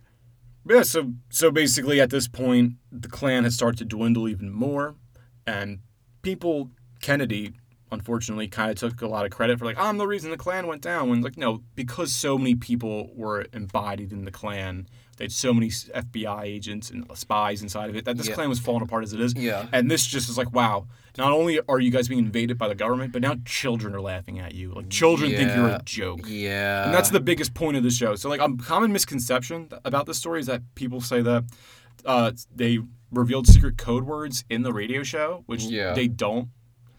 Kennedy did tell the writers about the code words, but they didn't incorporate them in the story because that's not really what's important. Like the reason why this story is such a big deal is because this showed children and adults everywhere that the deep-seated prejudice that fueled the KKK's mission and the greed for money that motivated its leaders, that it's like that's what they're about. Like they're just like greedy assholes. And it just, now children see it. Like they saw this satire and they used it against them. And screw the Klan. Yeah, no, fuck the Klan in every way, shape, or form. Yeah. And I'm glad that Superman had a way to actively show that he really is for like truth, justice, and the American way. The American way is not hate. It's not. It never has been. I think people try to use patriotism or just any type of like plurality to say like, well, we can also, you can only be American if you also don't like blacks, you don't also like this or that. Like, that's an insane concept because everyone from here is a fucking immigrant. Like, for either on purpose or against their will, unfortunately, if we're being really real. But it's just that we're all in this fucking dumbass republic together. And the fact that, like, a Klan would have the audacity to think that we can try and capitalize on their whiteness and try and say, like, they're, like, the best group, or not even, like, the best group, but just to think that it's anything but insane. Like, I'm glad that most of the reason why I did well is because of greed as opposed to hate. That's really what it boils down to. Like, greed was the main thrust of the Klan taking its tendrils into fucking America. Just people want money. Yeah. Like, just how can we make money off idiots? That's a true American tale right there. Unfortunately, how we make fucking money off of idiots. It's almost a cult. It is a cult. It is. No, not almost. It fucking is. And paying dues. The only thing that's not culty is, like, the Grand Dragons aren't fucking the other people's wives. That's kind of it. That we know of. Real talk. Yeah, that was fucking riveting. Yeah. That's an amazing story about the Klan. I would have never known. I didn't know dick about the history. Neither did I. At all. So, how do you feel from all that racism coating your brain, Kevin? Oh my God, it's exhausting. There's so much hate. I know, but it's important. Now our listeners know. Like, it doesn't start from just, like, they don't come out of nowhere. It's just a couple things, just keep the embers alive, like, bit by bit. Just fan the flames. But I'm glad, like, now it's kind of like, I feel like it's known that the Klan's just kind of a fucking joke. Yeah. It's just like, what the fuck? But also, anytime it's a parade, I'm like, I'm never afraid of the Klan. But also, I think there's a danger to us treating the Klan as a joke. Of course. Because we don't see them as an actual threat. And we should. Because they're still a paramilitary threat. Time and time again, from the history I just described, they start out as, we hate things, and then they start action. They take action and do horrible things, and then we're like, oh shit, I guess we should stop these idiots, and we stop them, and then it happens again. It happened like 3 times in history. There were like 3 different waves of the Klan. Yeah, so, I think that's a really important distinction to make, that we can joke and say, oh, they're so dumb, but you are right. They have an agenda. They have, like, it's shown from this small story that you've told, like, they have legs. Unfortunately, hate has legs, and someone will find a way to glom onto this, probably at some time in the future. My only hope is that it'll be so watered down from the amount of people that actively will flock to the message. I just think, like, the marketing can never be as good as it was, because just we have so much information now. It's just like the people that will be affected in the same way, in the same zeal. Like, that's what I'm hoping for. That even though there's always possibility of them coming back, just all the things that had to come into place from everything you said, it was just like all these moving parts that had to just keep the fucking machine going. I can't. It's a business. It's an industry. It would take a lot. Honestly, the only thing would have to be of some business incentive to embolden the Klan again. But I think that as a whole, we're kind of moving past, like, hate as a business from, like, a racial hate aspect. So we're kind of going the whole, like, woke is the best type thing ever. Like, it's like, just make sure it's like we're going to have a representation here and there. So I think the marketing, how do you market to, like, a Klan now? How do you say, like, let's build a Klan up again? Like, who are you going to, there's not going to be one PR company that's going to be, well, we're going to lose all our Jewish clients. No, you're going to lose every client ever. Do not take this marketing camp. Do not take this marketing job, no matter how much money they're giving you. I don't care how many millions that you're promised or what the prospects are. It's not worth it. So we're both big old nerds, and we also saw this as an opportunity to just talk about Superman. Yeah. I love Superman. I think he's great, and it breaks my heart that he hasn't had, like, a great movie ever. Can you think of one great? Man of Steel's all right, and then the first Christopher Reeve Superman movie is also good, but it's super dated. But, like, other than that, I feel like there's no other Superman. Like, Superman 2 is okay. Superman 3 we just went over. We don't really like it. Superman 4 I never saw because I heard it's terrible. Superman Returns is boring as shit and pointless because it's the 5th Superman movie, and why would you continue a series that ended, like, 20 years ago? Just start them over again. Why are you continuing the same story? Okay, whatever. But I love Superman. And I think he's a really important character. I think it's interesting how I've heard people say the reason Superman doesn't work anymore is he's old-fashioned, he's hokey, and the true just in the American way just doesn't apply now. But I argue he's always been hokey, even for the 40s, because it was so hard to even get him made because people didn't believe in him. Yeah. And I think that I love Superman. He's so important. He's such an important American icon. And realistically, it's just like when it comes to my fervor for, it's not, I don't love him as much as you do, but I understand the importance of Superman. Just for comic books, just for the chance to just portray, like, good archetypes in a palatable way. It doesn't seem like that's actually for the 50s and 60s or even the 40s when Superman's out and about, like you have something that kids can latch onto that's not just the Bible or not just, school. It's like this is like a comic book, but you're learning like good values about being a good person. Do this. Like don't treat anyone differently. He fought the KKK for fuck's sake. Like that's a big deal. That's a huge deal. Yeah. That's an American icon right there. There's a reason why people are fighting so much for Superman and why there's so much, we said earlier, why there's so much animosity when it comes to creating Superman media, because it's an important piece of American history. So anything that's important, people will fight over tooth and nail. They'll drag it into the dirt to fight over, as opposed to make the best product. They'd rather tarnish it. So I get it. I really do. Like, Superman is important, even though he's a fucking cartoon character. But like, guess what? Like, they still matter. Like, media shapes the culture. Yeah. Unfortunately, and vice versa. I just think he inspires hope in like a lot of his stories. I've read a lot of Superman comics, so part of us thought that we would use this also as an opportunity to recommend some Superman comics to you guys. If you want to read a Superman comic book, these are ones that I personally like. I haven't read every Superman comic.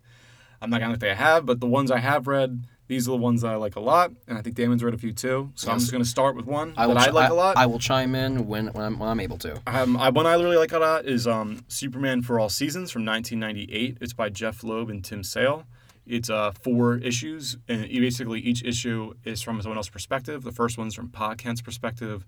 The second one is Lois Lane. The third one's Lex Luthor. And then the fourth one is Lotta Lang.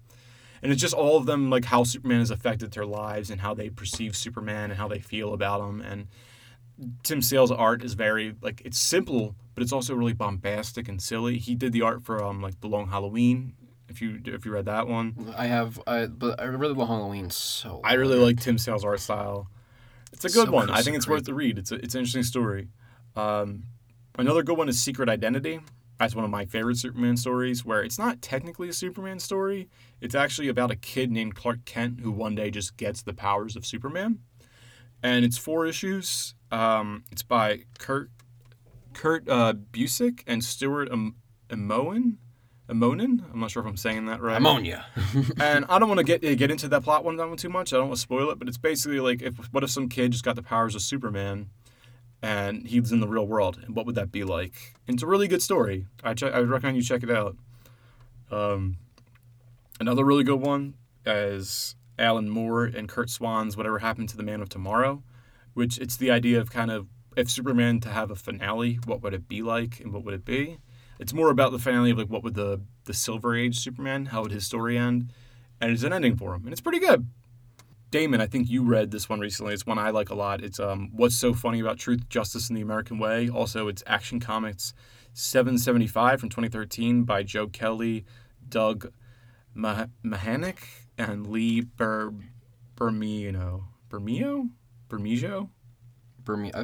I like how Bermejo sounds. Bermejo sounds. Bermejo? But no, the one with the hunting disease, that was the truth. Like, what's so funny? No, not what's so funny about Truth, Justice, American Way is that's the one with the elite, right?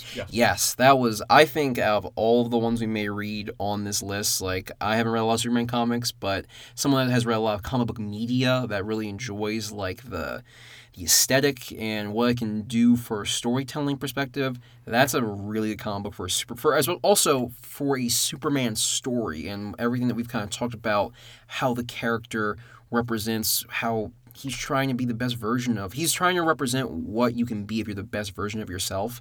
And that story, even though the casing is about how he's basically trying to fight against a superpowered group of anti-heroes, quote-unquote, that really are trying to solve their problems through just murder. They kill the people that basically the whole point of the comic is like, hey, we don't agree with Superman's ways. He's part of the problem. The people he captures break out, so let's just kill them. Superman says, no. Have you not been paying attention? That's exactly the opposite of what I care about. And the comic book is about him just kind of trying to prove that he's he's right. Like, you really should be trying to do. You can obviously be a good guy, but you can't stoop to the level of the evil that you're trying to stop. Like, that's kind of the whole point of that story. That's a good Superman story. It shows like it's what a the very character. good modern. Because the point is also what you're saying is that it's showing that he's still relevant and why his message is so important. Yes. But it does it in a way where it's action packed and exciting, but also makes you think. One issue too. So it's just a one issue story. 39 pages. Really, they made it into a movie called Superman vs. the Elite. It's an animated movie that I would highly recommend if you don't feel like reading a comic book. That too. Another one I really like is Superman American Alien by Max Landis, and there's a lot of artists involved in that one. It's Jay Lee, Joelle Jones, Tommy Lee Edwards, Nick Dragata, Jonathan Case, and Francis Manipul. That's kind of like a Superman origin story from, like I said, it's from 2015. It's fairly new. It's each issue is kind of like a different day in the life of Superman. And like ones where it's like little kid Superman, then there's like young teen Superman, and then there's like college Superman, and it's him slowly how like these little steps in his life help shape him into the man that becomes Superman. That sounds awesome. And each issue is written a little differently, and each one has a different artist. So the first one's kind of more of like a kid like trying to grow up to who that he is. Hits so many things I like. One is like a criminal story. I'm gonna read the fuck out of that. It's really good. That sounds really good, dude. I actually have the single issues of all of that. Oh, series. do you? Yeah. Oh, of course you do, I like that one a motherfucker. lot. Well, it's in 2015, so I was able to get it, and it was a limited series. It's really good. That sounds really good. Like, one of them is like more action packed. One of them is more sci-fi. One of them is more kind of like an Archie comic with like romance. It's really good. Another big one is The Death of Superman from 1992. Ooh, that one's dope. Only if like you don't, let's say you don't even care about Superman enough, just see like a good fight and just see like the devastation of like Metropolis when he's fighting Doomsday. Like, it's just and also if you want to learn about Doomsday like later on, like in Superman mythos and whatnot, but just to see Superman just not even lose. It was like a tie, but like when you die, you lose. It's just he managed to save the day, but just showed like even the man that you thought was immortal can still be like, oh god, just it was a big deal in the it culture was huge. too. It was so huge. It was in the news. Like, it was a big deal. Superman's gonna die, and even when you bought one of the issues, it came with like a black armband with like a silver S on it as like a funeral memorial. Whoa, that's an awesome memorial. Yeah. Wow. I'd love to get me one of those. Jesus Christ, That'd be so cool. That's wild. That'd be such a great little thing. Be like, dude, the issue was a year ago. You're still wearing it. I'm still fresh. Superman's fucking gone. In meetings and shit, like, Greg, it's intervention. You need to take the band off. It's been too long, and he's fictional. Another big one is Superman Red Sun from 2003 by Mark Miller, and the artists are Dave Johnson, Andrew Robinson, Walden Wong, Killian Plunkett. Another Kill Superman one, where that's the alternate reality where he actually lands in the Soviet Union as opposed to America. It's an Elseworld story, so it's kind of like, what if this happened kind of story. Yes, another really dope one where it's like it just kind of shows like America got really lucky with Superman and take them. That's the main takeaway. It's like, thank God Superman is like corn-fed Kansas. What would happen if he was a tool of Stalin, basically? Yeah. Fun. Very, very fun story. Interesting story. All right, another classic Superman story. One of my personal favorites, even though I've been saying that every time. Like, this one's one of my favorites. Of course they're your favorites, Kevin. That's the whole point of the list. You love Superman. I love Superman. All right, so this one is another biggie. Like, this is always, like, a lot of people say this is like the number one best Superman story, which I want to agree with, because Grant Morrison is a great comic book writer. So it's Grant Morrison and Frank Quitely's 2008 All-Star Superman. So what that one is about is that Superman is dying, so he's kind of needs to do his last, the last things he's going to do before he dies. So he wants to, Superman bucket list. He pretty much, it's Superman bucket list. So it's Superman does some, like, really big stuff, but there's a lot of small personal moments that are good. Like, there's one part where it's, like, he needs to answer, like, the unanswerable question, some, like, ultimate riddle. Oh, damn. Is that some, like, Sphinx shit? Yeah, no, it is. They play it off exactly kind of like galactic Sphinx. Galactic Sphinx. It is. Some galactic being needs him to answer the question. Awesome. It's like today's a day you'll have, like, a great feat. And one is, like, him trying to help Bizarro for a little while. And Lex Luthor dives into a lot of philosophical reasons as to why Lex Luthor hates Superman, and you kind of agree with him too. Like, you get why Luthor hates Superman. Oh yeah, I do, because that's where he has the speech about like he never understands hard work. He's like, you see this? Like, see all this muscle I have right here? Like, when he's in prison, just fucking pumping iron. He's like, this is from me, hard work and exercising. How does Superman get his powers? The sun. And also too, I liked the All-Star Superman movie. That they made a movie about that one too. It's pretty much the same thing. The only is they cut out like a lot of the Bizarro stuff. Yeah, I don't remember a lot of Bizarro stuff from the movie. It's a weirder part of the comic. I think it's just kind of Grant Morrison probably just wanted to talk about Bizarro. Because maybe Superman would feel guilty about Bizarro's existence because Bizarro's existence is predicated on Superman's existence. So without Superman, Bizarro wouldn't have to deal with like this identity crisis. So he's like, before I die, I gotta like make sure you're cool. He spends a few issues on Bizarro World, which this is a really good one, but this one's a little tough if you're just jumping into Superman. Because like I said, this is like his last day.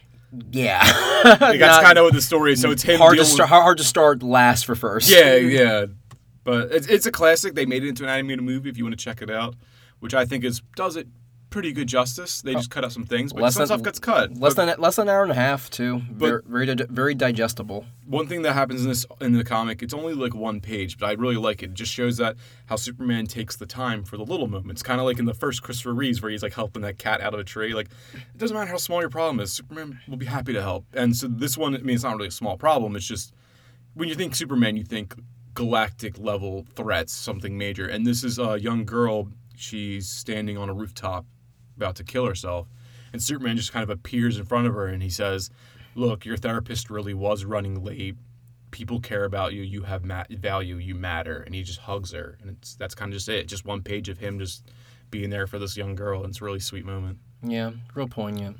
Super important, because it's just Superman still using his powers to get there in time, but he didn't really do anything super beyond that. And then it was just him talking and being, hey, listen, I'm here. Don't do this. Just think for a quick second, because it's kind of all that little girl needed. And just Superman being like another example of, hey, be the best version of yourself. You don't know what someone's going through. Like, just try your best. Try. Actively try.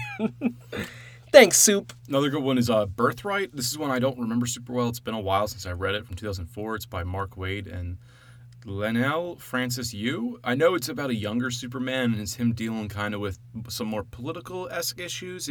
He's dealing with like warlords in Africa. I know, but that's only a small part of the story. It's been a while since I read it. You say he's younger Superman? He's a much younger Superman. Like, is he? Because I know that before he went to like Metropolis, Superman like traveled the world. Is that like his? I think it's Clark Kent's covering this story. Oh, so he's been in Metropolis. Yeah. He's a younger. He is Superman. It's just Superman's not. He's not a very he's not a established Superman. He's not a mature Superman. It's early in his days. Okay, fair enough. Yeah, but I remember it being a good story. I would check it out. Another good one is the Earth 1 series that DC has, where it's kind of just a fresh start for all the DC characters in the universe. People kind of just have your own continuity. So Superman has 3 volumes in this so far, and I've liked all 3 of them. But also they mess with the lore a little bit, but I liked what they did with it so far. I know some people don't like the Earth 1 stuff, but I personally love the Earth 1 stuff, especially like Green Lantern Earth 1. That's really good. I highly recommend that. That's not Superman, though, so we're not going to talk about that. But another really good one that's a very different Superman story is It's a Bird from 2004 by Steven Seagal. It's not Steven C. Seagal. It's Steven Seagal, Superman. Steven T. I think it's Seagal. I'm going to just flip him with my mind. Okay, Steven Seagal. All right, so that's Steven T. Seagal and Teddy Christensen.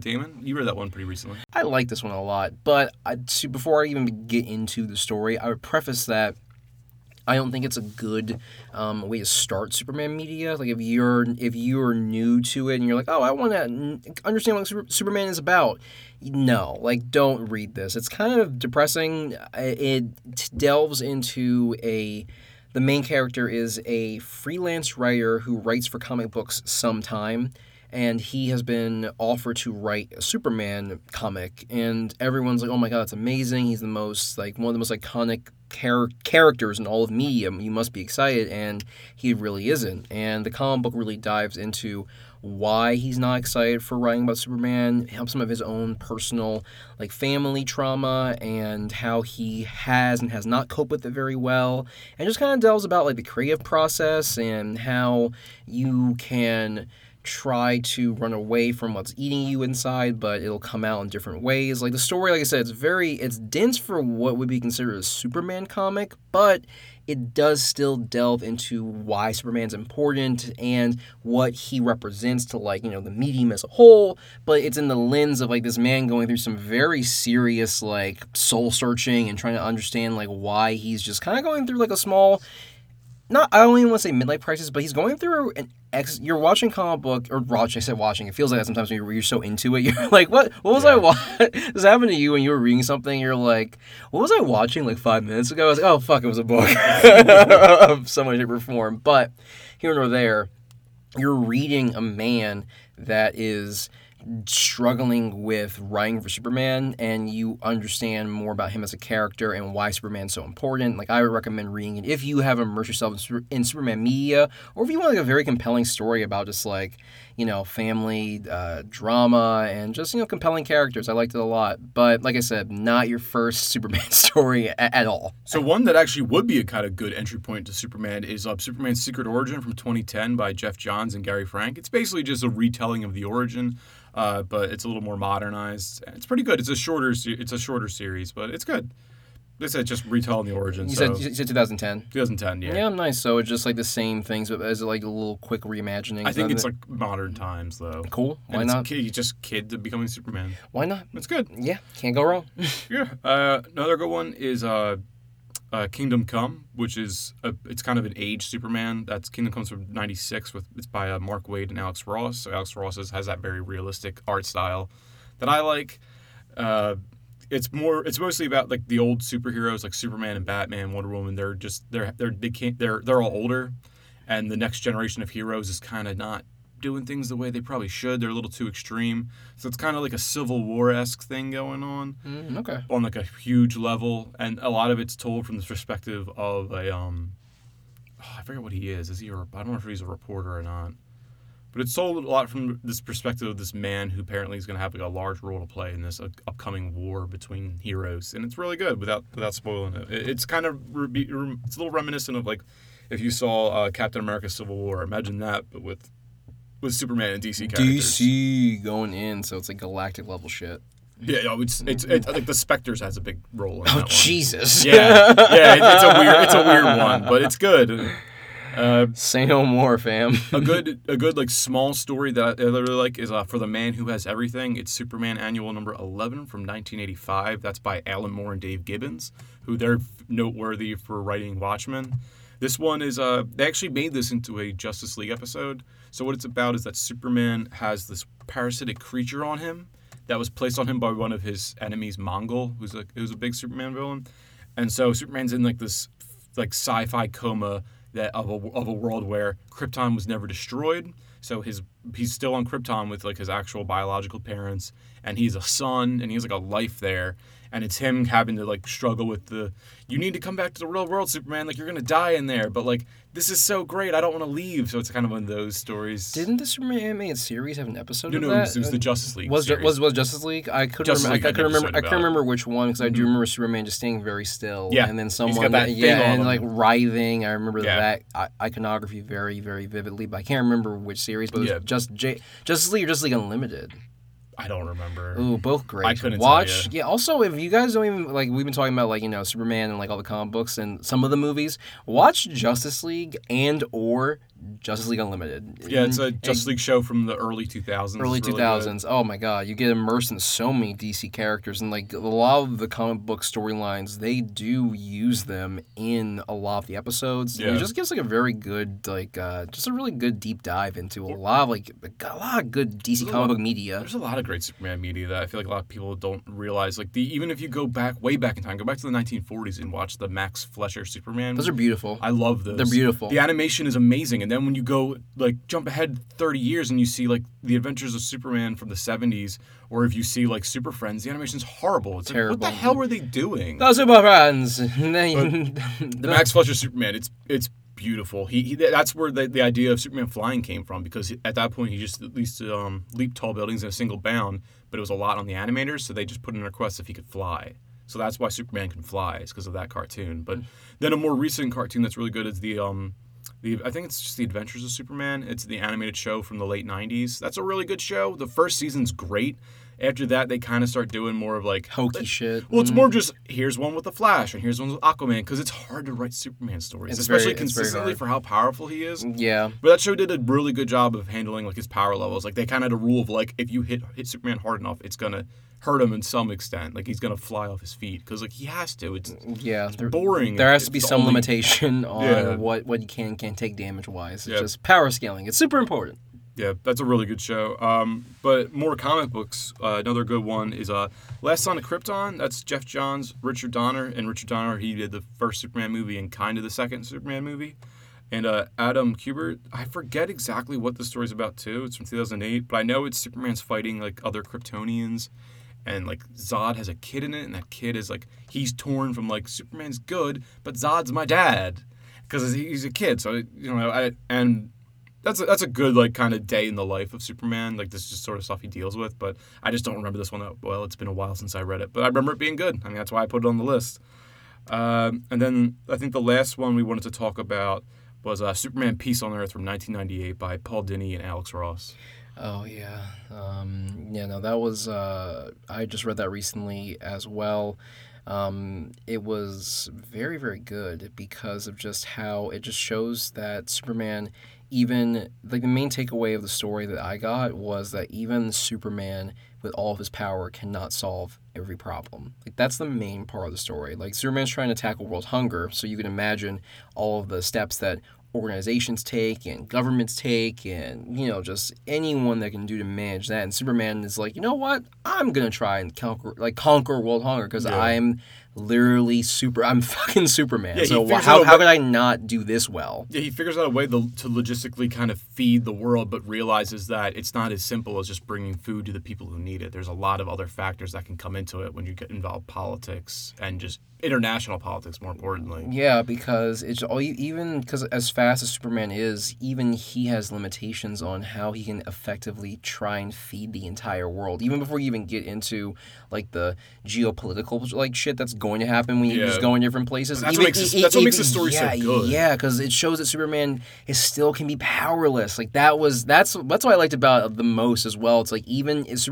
Superman, but some asshole in some backwater country can still be like, I can make life so much harder for my citizens, and you can be here all the time, and it's true. Like it's just so good, and that's another just one-off, one issue, beautiful artwork as well. So, I recommend that one, and just shows that Superman can.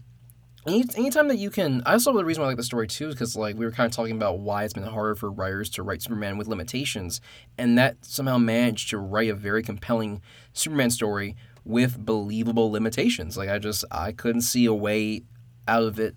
I couldn't see a way out of it for Superman, if that makes sense. They're just like, no matter what that story would have done, he's kind of fucked. That's what makes Superman so great, is, you can't just attack him physically because how strong he is. And if you just attack the people around him, you've seen that a million times. Like, Lois Lane's a hostage again, whoop-de-doo. Great. But you got to do is if you attack the ideal and then have a story that supports why Superman is important and why his message matters, you can tell a really compelling story.